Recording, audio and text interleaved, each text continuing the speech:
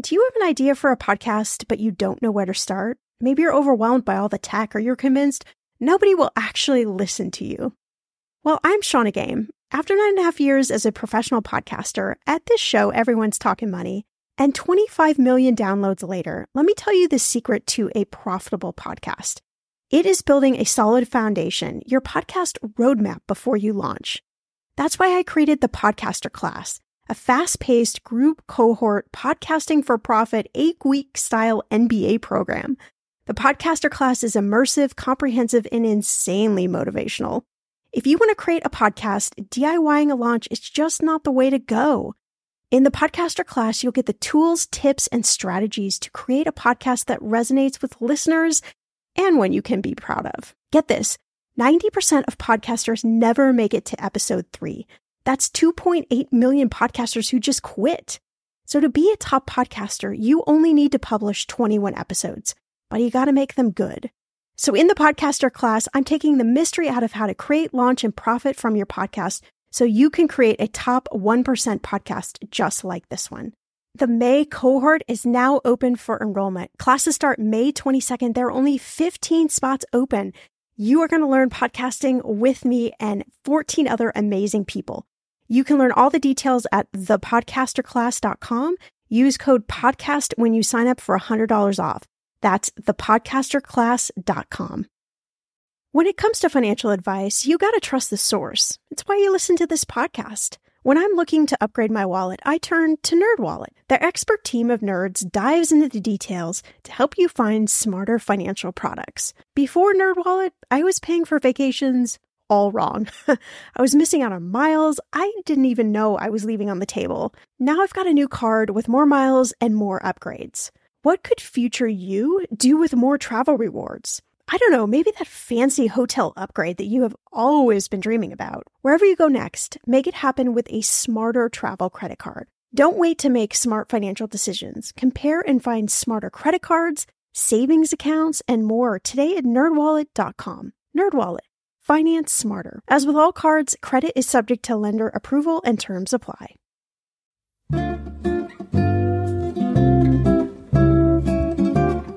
Happy holidays! You're listening to Everyone's Talking Money. I'm your host, Shawna Game, and we're going to do something fun the next 12-ish days. I'm going to bring you the 12 top episodes of 2023 so you can re-listen, relearn, and re-dive into really the best, I think, strategies, tips, ideas, stories that we brought you this year. So the first episode we are starting with is how to create multiple streams of passive income. This was by far your favorite episode for the year. We had our guest on, Chris Miles. He is a cash flow expert, and he's bringing all the tips to create passive income. So I hope you enjoy this episode.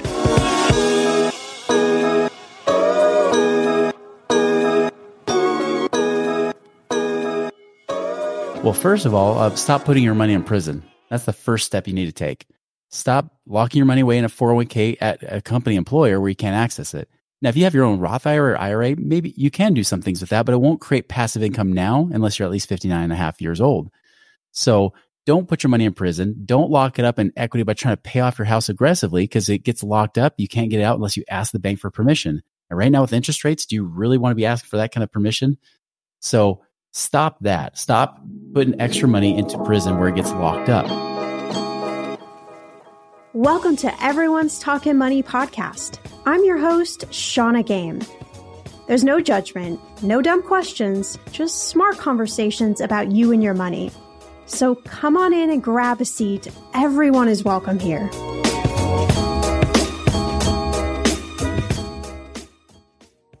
Did you know that passive income is one of the best ways to build wealth? It sounds pretty good, but passive income also has some flaws. The problem is when most people talk about passive income, it isn't actually passive income, like if you bought a business where you actually have to work to make that money. The true definition of passive income is to have money coming in when you aren't working, like when you're sleeping and snuggled in your bed in your comfy PJs. That sounds pretty great to me, but how do you actually build passive income? That's where our guest, Chris Miles, the cash flow expert and anti-financial advisor, comes in. He has used his passive income skills to become financially independent twice and paid off over $1 million in debt after last recession without filing for bankruptcy. In this episode, Chris is sharing how to create multiple streams of passive income on virtually any budget, why traditional financial advice sucks, and why true wealth can't come from a scarcity mindset of saving and only contributing to your retirement accounts, contrary to what the Dave Ramseys of the world spews to millions of people. You won't want to miss Chris's very candid take on this. This episode will have you thinking outside of the box when it comes to building wealth, and as always, take what works for you and leave the rest. Let's start talking. Chris, I am so thrilled to have you join us on the podcast. You were on the podcast, I believe it was last year, and I thoroughly loved the episode. I was so inspired after our conversation. And so I'm excited to have you back on to kind of dig a little bit deeper. Absolutely, Sean. I'm really excited to be back on. It's such an honor to be here. We're talking about passive income, which is something that everyone is talking about. Everybody wants to have passive income. And I think there's no better time than right now for everyone listening to kind of figure out this passive income thing, right? Everything is costing more. We have historic inflation, student loan repayment is starting again. And we're all just trying to live life and spend money, after the pandemic. So we got a lot of interesting things going on. And last time you were on the show, we talked all about creating cash flow. And this time we're looking really directly at passive income, which I know both of those are really correlated, but we're shining the light on passive income. So you're the expert. Tell us, how can passive income, how can this really just change our lives? It's kind of like Warren Buffett says, if you don't make money while you sleep, you're going to work until you die, right? Yeah. And the key with passive income is that it's nice to have that always coming in, be able to have money coming in when you work, when you don't work, and that's the real true definition of passive, right? There's a lot of people out there that'll say things like, well, like I teach passive income, and then maybe they're like real estate investors. But then you dig a little deeper and you find out, no, you're just teaching me how to create a part-time or full-time business. That's not passive at all. And you get some other people say, right, oh, create passive income. And then it's some like online type business or something like that. When I talk about passive income, it's really legitimately passive, meaning that you get your money working for you. In fact, working harder for you. So you have to work so hard for it, right? It's your money is being invested in places. You're not doing the investing in the sense, although you might be partnering with somebody, but somebody else is doing the work. You're just getting paid the returns. It's interesting because you're a formal financial advisor. We're going to talk about this. I'm a non-practicing certified financial planner. So we have a lot in common there. But as you're talking about this idea of passive income, it makes me think about my dad, who's in his 80s, who has been in the financial industry his whole career, who I would say is pretty old school financial planner, if you will. Mm-hmm. And, we would drive by, like, let's say a gym together, midday, 12 o'clock. And he'd be like, what are all these people doing at the gym? Shouldn't they be working? And so I'm wondering, for somebody listening right now, because I think there's still that, I don't know. I feel like it's a false money belief that we have to always just be slaving away at our job and earning money that way. And what you're talking about, right, is you're inviting us into there's a different way of doing this. There really is. Yeah. When you say that, it takes me back. I mean, from his perspective, 20 years ago, I was a financial advisor, and the epiphany for me was when I was sitting down with my dad. We were sitting down at his table. Now he was the one that taught me how to be the nice penny pinching saver in my life, right? Right. Yes. Hard worker. But he also had scarcity about money. He would say things like, money doesn't grow on trees. What do you think I am, made of money? Like I can't afford this. And so I would always grow up with that, and I vowed never to become that person.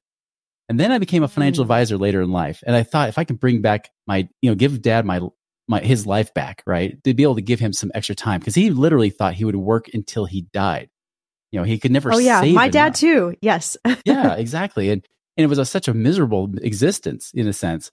And then I'm sitting down with him as a financial advisor. He decided to ask me for advice for once, and he was 61 years old. I sat down at his table, and I'm looking over his numbers, and he says, "All right, Chris, what else can I do?" And he'd saved in his 401ks. He'd paid off his house early, very proud of that, debt free, everything that Dave Ramsey would blush and be proud of, right? And Can then we just I looked pause at him, for I a said, moment and Dad, laugh at that? yeah. And I said, Dad, listen, if I'm to be blunt, if you didn't have Social Security, you better hope you die in 5 years, because that's how much money you have left. Like, that's really all you've been able to save is 5 years worth of expenses. Okay, Chris, that's not what I wanted to hear. I know. Okay, what do? I don't know. I don't have an answer for you. And it was a really hard thing to come out of, right? Just to be, and I realized at that point, not only was he not become financially free, even after doing everything right, when I started looking at my own clients, they weren't financially free. Look at all the financial advisors who were supposed to have it figured out like us, right?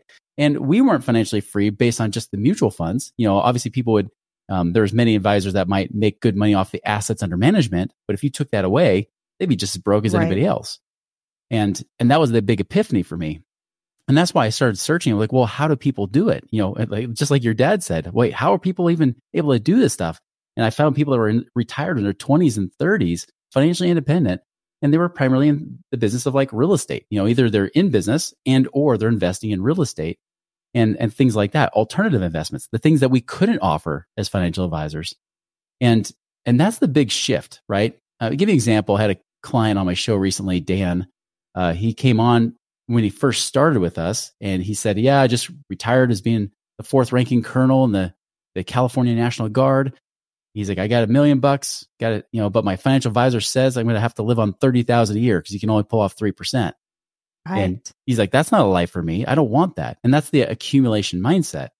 What had to shift for me when I was a financial advisor to transitioning away from that, as well as for anybody listening to this right now, is you got to transition away from that accumulation, hoarding, saving type of mindset where savers are losers, and instead get into more a cash flow passive income mindset, which is what Dan had to do.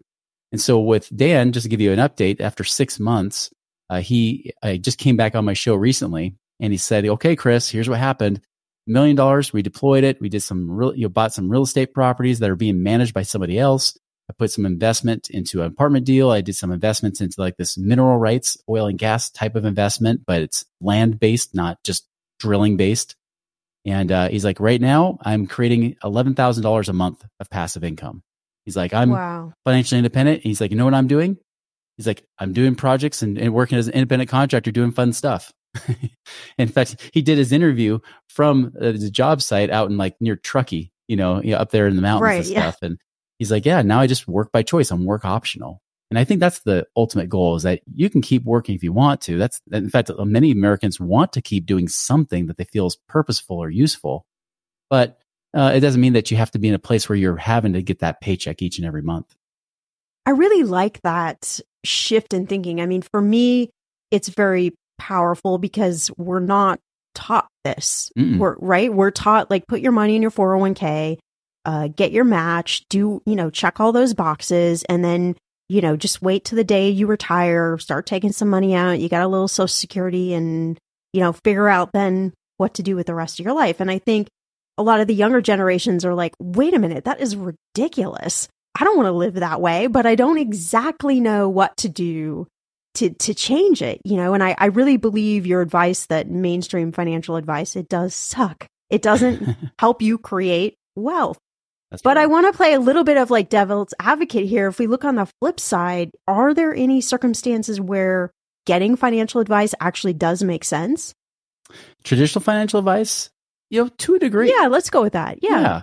There's the basic stuff. Like, for example, people, often know me as kind of ripping on Dave Ramsey specifically, just because he is one of those financial gurus out there. That's the ultimate saver mentality, which is a scarcity mentality. And just so you know, you can't ever be truly financially free having that scarcity mentality. Now, here's what's interesting is I actually recently saw an interview with Dave Ramsey, and I'm blanking on the YouTuber's name. He's an influencer out there. But he decided to open his books and let Dave Ramsey look at it and give him advice. And understand that I already knew this going in, but I was surprised that Dave Ramsey was public to even talk about this. Now, see, Dave Ramsey, if you don't know what he teaches about budgeting, saving, paying off all your debt, being debt free, because you can't be happy and a Christian if you're not debt free, which is BS. Thank you. All that kind of stuff, right? And there is a half truth to what he says too. I'm not saying it's full BS. I'm just saying it's half BS, but he teaches all this stuff. And again, he's a great guy, very kind-hearted, has blessed so many lives. There's no doubt, especially if you're more like in the remedial financial stage, meaning like, when you go to college and they have like the 101 class, which is the intro class, his advice would be like the 99R. It's like this is the class you got to take just so you can take the intro class. Right. Right. And so the advice he gives, the basic stuff of, learning how to track your money, learning how to save and start having an emergency fund and things like that is good advice. Even just having the habit of saving is good advice. That's the part of financial advising I do like. Where it goes wrong is how to create wealth. See, if you're just trying to get to zero, that's one thing. You're just trying to barely make ends meet. That's another. But like Dave Ramsey, what we saw here with this interview is that normally he's telling people, pay off all your debt, sell off everything, or whatever, except for, just have this paid off house and be living on a budget. Well, this guy had millions of dollars. He's worth, I think, roughly about $15 to $20 million. He opens his portfolio. The only the bad criticism that Dave gives, and even it's a little bit kind of tongue in cheek. It wasn't like really outright. It was kind of more passive. But he just said, he's like, yeah, the only problem here is you have a few properties that aren't debt free. So I can tell which properties you love the most. So that was like his little passive statement, but not the usual, in your face, hellfire and damnation, Dave Ramsey. And what Dave said is this. He said, listen, he's like, I think you should invest in things you love, things that you know a lot about. He's like, for me personally, Dave speaking here, he's like, for me personally, I invest in my business. I invest in real estate. He's like, and then I like mutual funds. He's like, that's what I like. This other guy didn't really do a whole lot with mutual funds. He's like, I have people I know that they don't do mutual funds and that's fine. He's like, I think real estate's great. I think you should do real estate investing. Now notice he's talking to a guy that has more money. The problem is his audience, the people he's meant for. My wife knows because she actually was trained in his facility. She actually was trained there in Tennessee by him and his team. Met Dave and everything. She's like, Dave doesn't live by those same rules. He lives by different rules than what he teaches. He lives by the rules that we talk about on our show, which is more building your wealth, not gambling it away, which, that's one thing I do disagree. I think mutual funds are a gamble. I think they are mediocre returns with high risks, and I don't think they're worth it. But are they better than doing nothing? Could be, depending if you get in the up market or the down market, like right now. But it could be. And so that's the thing with Dave is that he's talking to this guy saying, you know what? Yeah, keep doing this. Business is a great investment. Real estate's a great investment. He should be saying that from day one, in my opinion. But I know his market is for the broke people. The problem is the people that listen to him are the people that already have believed the way that he is taught. He only justifies what they're already doing. They're already savers. They're already putting their money in mutual funds and 401ks. But the truth is that if they want to create real wealth, they can't keep doing that. The 401k won't get you there. You don't hear people that save their way to great wealth in 401ks. And I know I'm rambling here, but I ran into an article I found recently I shared on my podcast where there was 4 case studies, 4 people that had saved roughly about $2 million in their retirement plans. Interesting thing, almost every single one of them, none of them were able to save totally in their retirement plans. All of them had pensions or something other kind of bonus that paid out. It wasn't from saving retirement, even though they would max fund their 401ks and they'd get the matches. They never built up the full $2 million with saving in those mutual funds. So think about this. These are the people that have beyond the median. The median 401k balance is about $80,000 right now. I don't say the average because averages get skewed, but the person, if you take the person right in the middle, has an $80,000 balance in their 401k. If you have to live off 3% of that, that's that's not even $24,000. That's $2,400 a year you're living on. Even those people with $2 million living on 3%, it's $60,000 a year. And the crazy thing is, all 4 of those people, other than the 84-year-old, he wasn't as bad, but 3 of the 4 people were scared of running out of money. The 84-year-old just figured he would die first. Right. So if that's evidence, why should we be criticizing this? Yeah. So, I mean, okay, let's get a little like soup to nuts here, because I think everyone listening, they're probably like me and they're like, okay, how do we do this though? So let's say we have been putting in money in our 401k, and maybe we have some savings. Maybe we've got a small chunk of cash somewhere. How do we take what we've got almost at like any dollar amount and actually turn that into passive income? Like, what should we be investing in, or what should we be looking at? Well, first of all, stop putting your money in prison. That's the first step you need to take. Stop locking your money away in a 401k at a company employer where you can't access it. Now, if you have your own Roth IRA or IRA, maybe you can do some things with that, but it won't create passive income now unless you're at least 59 and a half years old. So don't put your money in prison. Don't lock it up in equity by trying to pay off your house aggressively, because it gets locked up. You can't get it out unless you ask the bank for permission. And right now with interest rates, do you really want to be asking for that kind of permission? So stop that. Stop putting extra money into prison where it gets locked up. Second step is then figure out, where can I put my money? Now, if you're just starting out, you're just starting to save, you have $10,000, okay, that's your emergency fund, right? Or at least 20, maybe 30 plus $1,000 should be your emergency fund. Start there. There is a strategy that I teach called infinite banking that can help people build up their cash and do things using whole life insurance instead of just the 0.0% savings account. There are ways to create very low fee life insurance policies that actually allow you to build up your cash faster, and then you can invest with it and double dip, essentially make your money in two places at the same time. But once you start to build up some cash, maybe you got 100 grand, 200 grand or so in savings, then it's a matter of trying to find the right deals.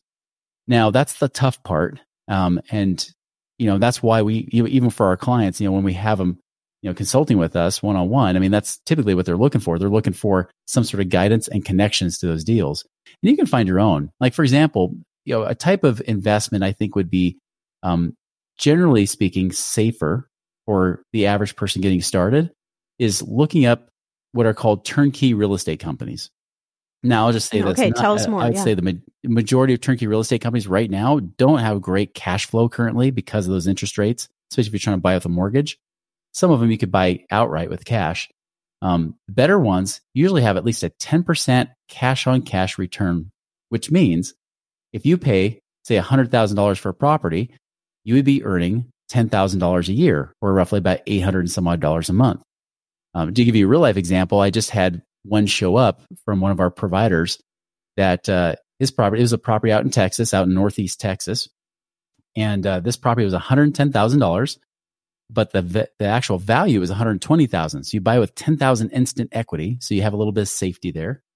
And then the cash flow, even after you pay their property management fees, because they manage the property for you. So to give you an example, to let you know what a turnkey company does, they help you find the property. So you're not just look on the MLS yourself, trying to find it, find properties on your own. They help you find the property. If you need financing, they help you get financing. And then they help property manage it for you. So they're actually doing the work. You're the one just collecting the checks. They're the ones even finding the renters. They're the ones dealing with any issues that come up. There's big issues, like maybe like there's a big maintenance repair cost. They might ask you for permission first before charging you. But for the most part, you're buying these properties that are, if they're done right, freshly renovated. So you're not worrying about repairs right off the bat. And they have a renter in place right off the get-go. So the great thing is, like this property, $110,000, but you're making $930 a month after paying their property management fees. So you're making this 10% return, which has tax advantages, and that doesn't include anything about appreciation or any other benefits there. Okay, friend, I want to know, what are your money goals this year? Are you saving to buy a house, or maybe a wedding, or a dream vacation to somewhere tropical? If that's you, please take me with you. Or maybe you want to just grow your emergency fund because, let's be real, life is expensive. I want to make sure you reach your goals, so you need Monarch. That's why the Wall Street Journal named it the best app for growing your savings. Monarch is the top-rated all-in-one personal finance app. It gives you a comprehensive view of all your accounts, investments, transactions, and more. You can create custom budgets, track progress toward your financial goals, and collaborate with your partner. And now, get an extended 30-day free trial when you go to monarchmoney.com/ETM. Here's what I love. Monarch is the most customizable budgeting app. You can change the layout of your dashboard. You can go between light and dark mode. You can create custom budgets and notifications. You can set up all of these automatic rules for your transactions and notifications, and so much more. Monarch is obsessed with constantly improving their product. Get this. They release updates every 2 weeks, and they even allow customers to submit suggestions vote on requested features, and view the product roadmap. This, my friend, is totally original. Plus, they will never sell your data to third party or show you ads. I think that's really important. After trying out Monarch for myself, I understand why it is the top-rated personal finance app. And now, listeners of this show get an extended 30-day free trial when you go to monarchmoney.com/ETM. That's monarchmoney.com/ETM for your extended 30-day free trial. I'm going to be real with you. Identity theft is on the rise, and you do not want to wake up one morning and discover that your bank account has been emptied, or you're overdue on credit cards you never even applied for. We talk about this often on the podcast, but you don't realize how much of your information is available to scammers on the internet and how susceptible you and your family are to identity theft and fraud. I know, it's scary, but now you can get your data removed with Delete Me. That's why I personally choose Delete Me. Delete Me is a subscription service that removes your personal information from the largest people search databases on the web, and in the process helps prevent potential ID theft, doxing, and phishing scams. I just started using Delete Me and I got my regular personalized privacy report and I was shocked what they found and removed. It was pages of information about me that I did not want online. Here's how it works. You sign up and provide Delete Me with exactly what information you want deleted, and their experts take it from there. I cannot tell you how relieved I felt to have Delete Me. And it's also a great service for your parents or grandparents to help protect them from identity theft. Delete Me is not just a one-time service. Delete Me is always working for you, constantly monitoring and removing the personal information you do not want on the internet. Take control of your data and keep your private life private by signing up for Delete Me, now at a special price for my listeners. Today, get 20% off your Delete Me plan when you go to joindeleteme.com/ETM and use promo code ETM at checkout. The only way you get 20% off is to go to joindeleteme.com/ETM and enter code ETM at checkout. joindeleteme.com/ETM. Go to joindeleteme.com/ETM and use code ETM for 20% off. The weather is getting warmer. I'm so excited, and it is time to say goodbye to all those jackets and sweaters and hello to the shorts and t-shirts.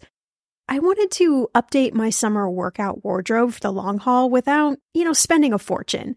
Luckily, I found Quince, and I am in love. Quince is your go-to place from everything from premium European linen dresses, blouses, and shorts from $30, washable silk tops, timeless 14-karat gold jewelry, and so much more.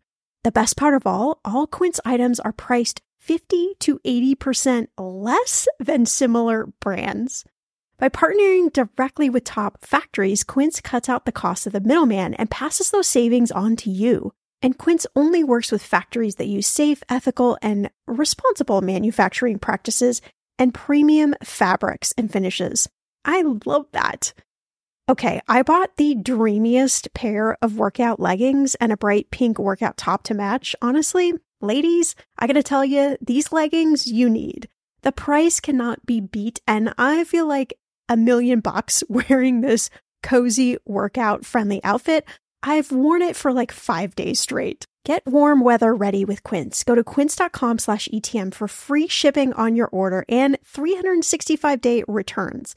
That's QUINCE.com/ETM to get free shipping and 365-day returns.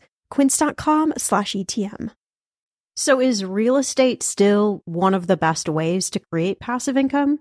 Or is that changing a little bit because of the market conditions we're in right now? This is where I'm going to paraphrase Robert Kiyosaki, which says there's no risky investments, only risky investors. See, the problem I see is that most people, when they try to do it on their own off the get-go. They look for like a real estate property in their own backyard. And they'll say, how do people make money? Because I live in California and it's really hard to make money. Like my mortgage payment is going to be higher than my rent. And the answer is yes, duh, because nothing in the western half of the United States looks good right now.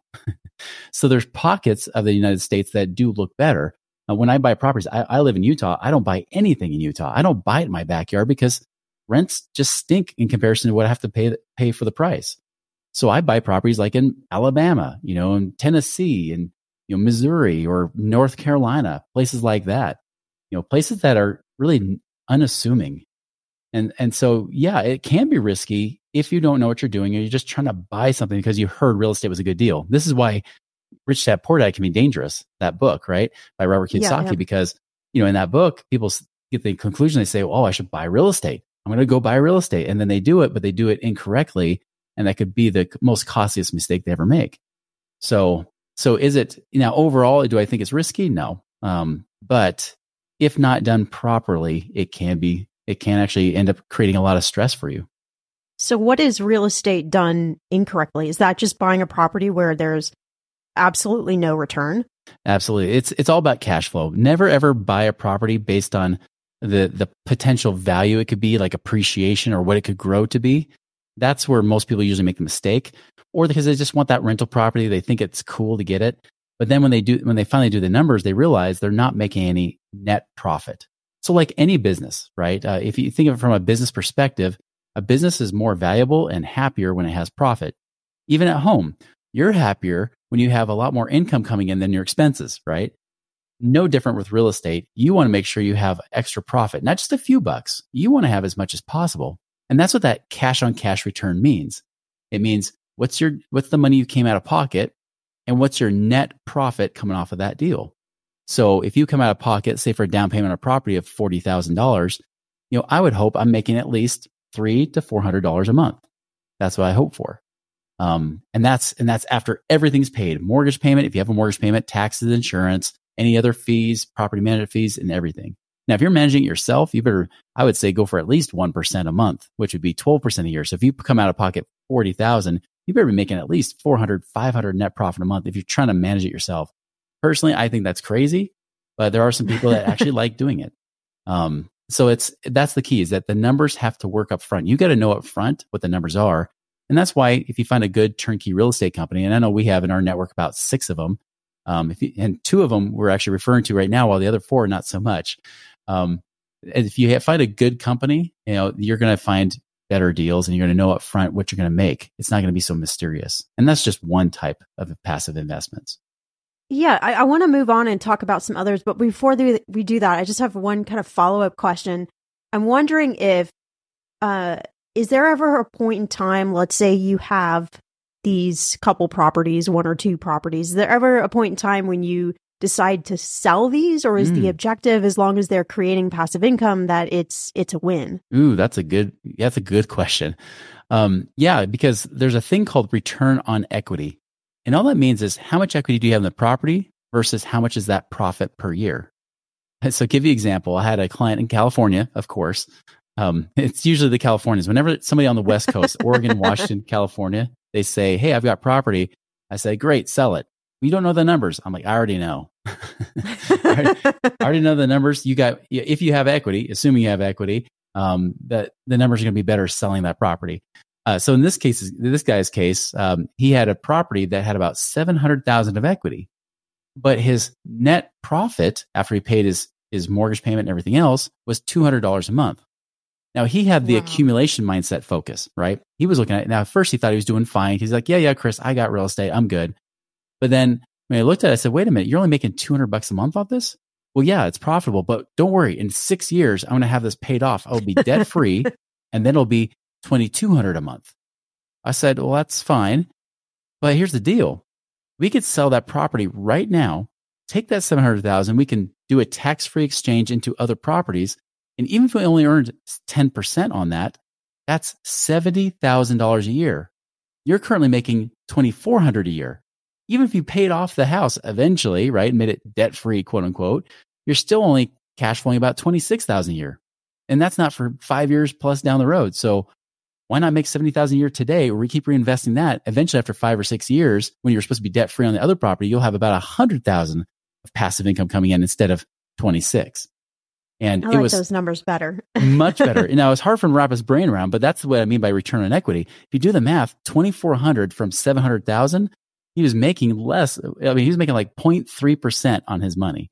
So even though he was profitable compared to what he originally bought it for, because it appreciated and it kept growing and he was paying down the mortgage at the same time, or really his renters were paying down the mortgage for him. It got to the point where it just was ridiculous to keep that property. This episode is brought to you by La Quinta by Wyndham. Your work can take you all over the place, like Texas. You've never been, but it's going to be great because you're staying at La Quinta by Wyndham. Their free Bright Side breakfast will give you energy for the day ahead. And after, you can unwind using their free high-speed Wi-Fi. Tonight, La Quinta. Tomorrow, you shine. Book your stay today at LQ.com.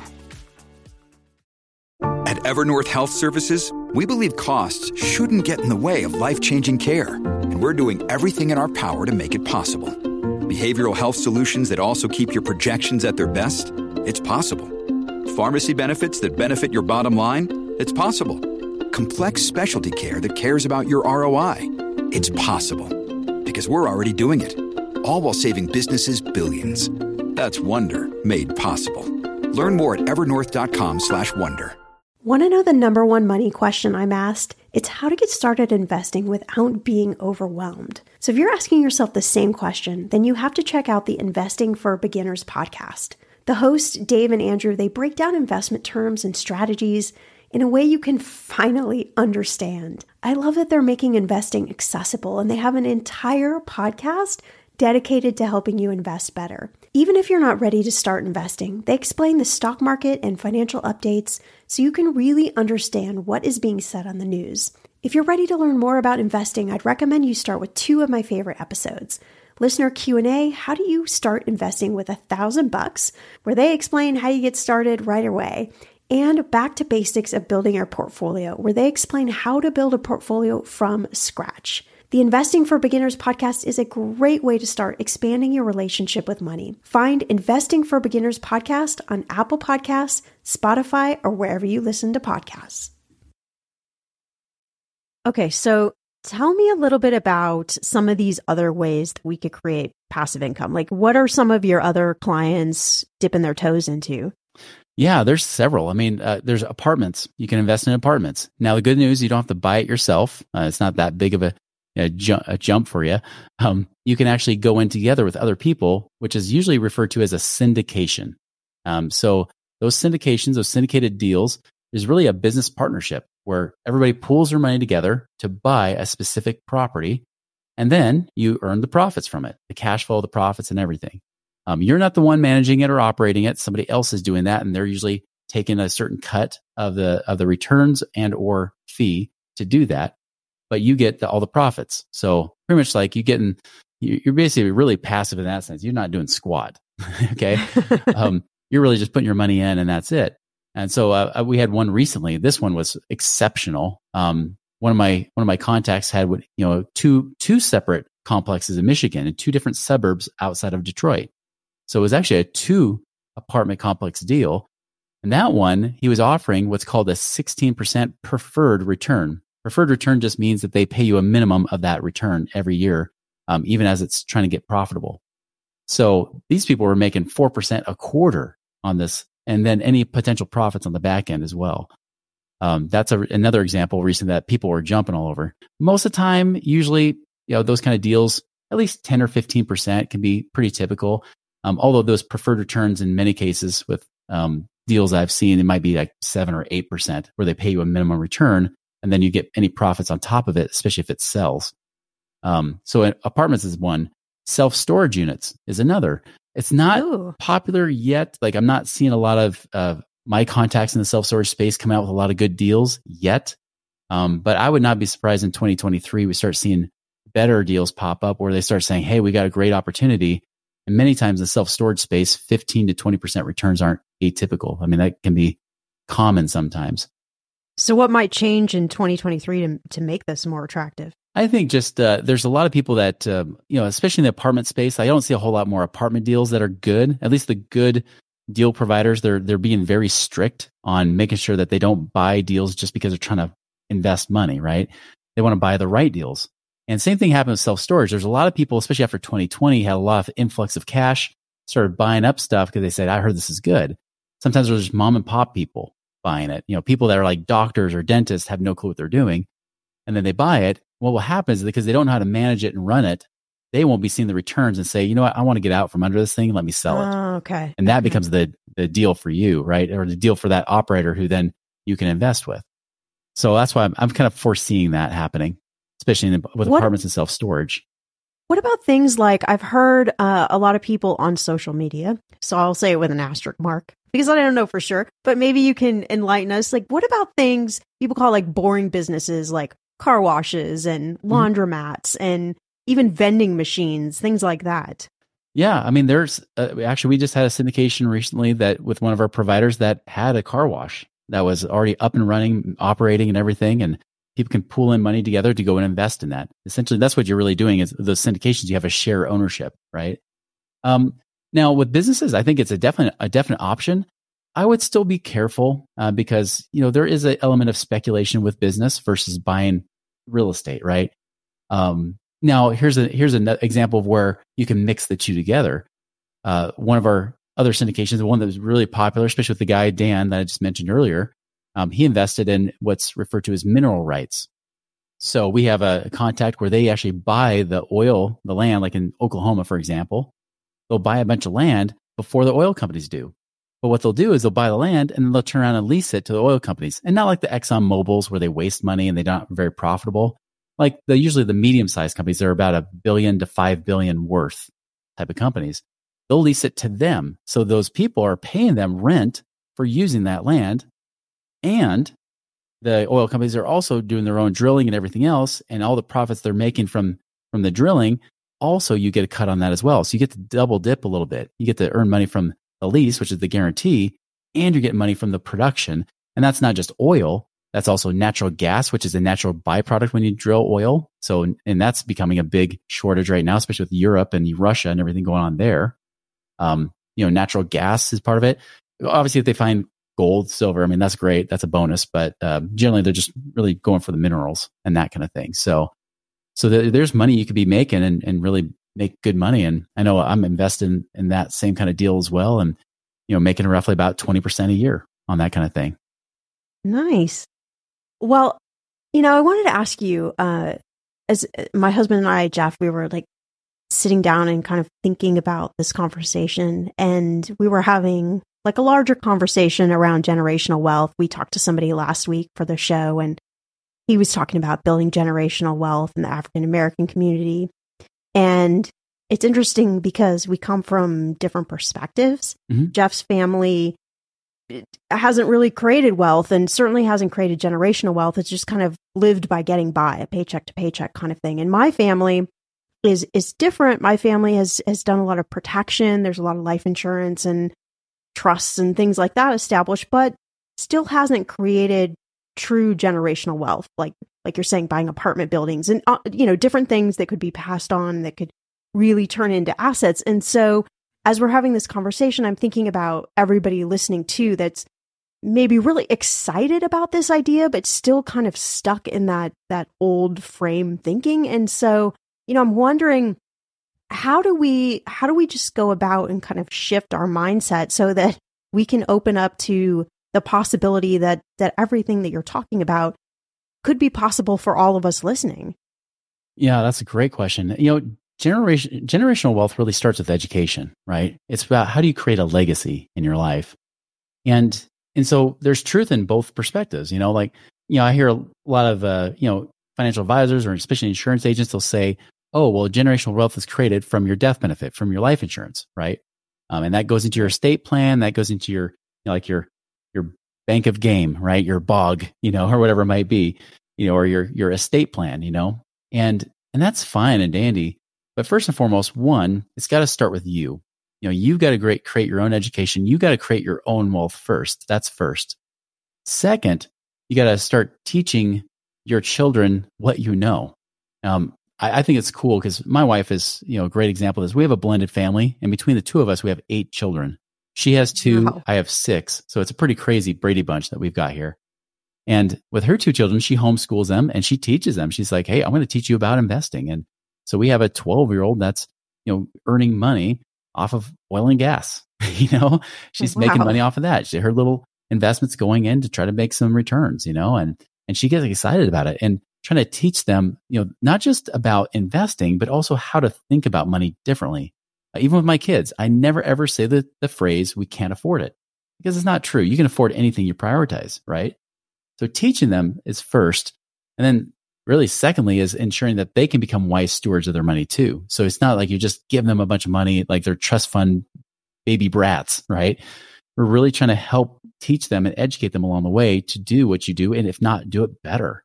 I mean, how many times have I heard people tell us or tell me, or, my clients even say, man, I wish I knew this 20 years ago, and we all say that. Well, you have an advantage. You have children that could be learning this 20 years ago, right? Compared to your age, or 30 years. So I think that's the real secret there is if you want to create generational wealth, and it's not it's one, create it yourself and become a student yourself. And then two, become the teacher next and help pass that on to the next generation and beyond. I like that. I like that way of thinking. I think I don't know, it's just super motivating that so many of the examples you've been given are all things that we can do. Mm-hmm. And I know we touched on this a little bit, and you talked about like, okay, if you've got, we're just throwing numbers out here on the wall, but let's say you've got, $10,000 to $20,000 or so, like that needs to be your emergency fund, like keep that money. Is there a point where, like, is there a threshold where you're like, okay, now I can start looking into like really creating passive income? Is it 25,000, 50,000, or is it just really dependent on your circumstances? It's a little of both. I mean, 10, 20,000 is a great place to start. Now, if you do, like I said, like, you're probably not gonna be doing a lot of these investments we're talking about with 10 or 20,000. I would recommend, even before you worry about any of that stuff, get at least 100,000 saved up that you can access and use, right? In the meantime, most of the time it's going to be making sure you keep yourself protected by having that emergency fund in place, because you got to expect the best, but prepare for the worst, So have that safety cushion there. But it doesn't mean you have to keep your money sitting in the bank doing nothing. There's things you can do, like we mentioned, that infinite banking concept, right? That you can do with money and create money with that. There's things like, even within our academy, we have people that are in that kind of group there, where they might only have a little bit to invest. I mean, there are some investments that take a minimum of $100 or a minimum of $1,000 that you could start doing something with. I know my wife, even with her girls, she had already been saving like this kind of quasi education, college type fund, because she's like, yeah, they could go into college, but they might become entrepreneurs like us. So she's creating this fund, and maybe it has like, $10,000 in it. Well, cool. We could put it in somewhere where just these smaller investments, maybe making 9 or 10% returns off of that money, and grow it in the meantime. So there's options for everybody. There's always a place to start. The key is, if you're looking to do some of these bigger type of deals, don't even worry about those until you're getting to like your 100,000 plus of savings. But if you're in the smaller range, then look at some other smaller strategies you can just start with, very simple strategies to just kind of warm up to it and really learn and educate yourself in the process. All right, Chris. So 2023, and many people have argued it's going to be the biggest new year, new you. So if I'm listening right now and I really want to start creating passive income, can you give us like a pep talk or a few words of wisdom, or even a little action list for how we can really get things going? For 2023, the biggest thing is really, I would be playing some defense, with your money, right? One is I would really start to track your money, really start watching your money, like we talked about in our last episode, right? But really tracking your money, really staying lean and mean.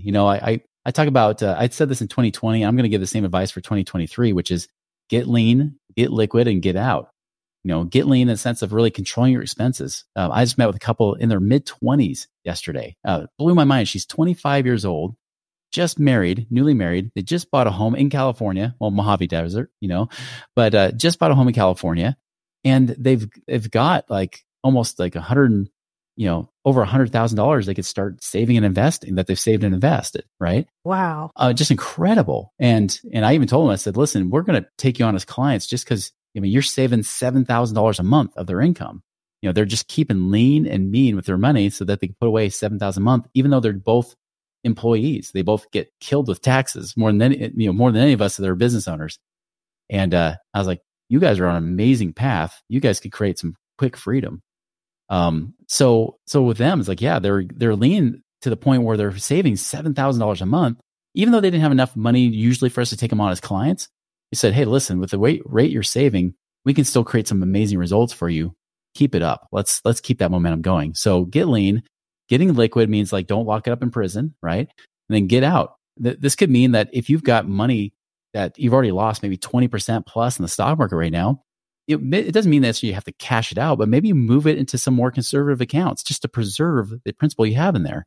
Maybe you move it to like a money market account or fund or something like that, because even bonds right now we can't trust, because even some of the bonds have been losing money this year.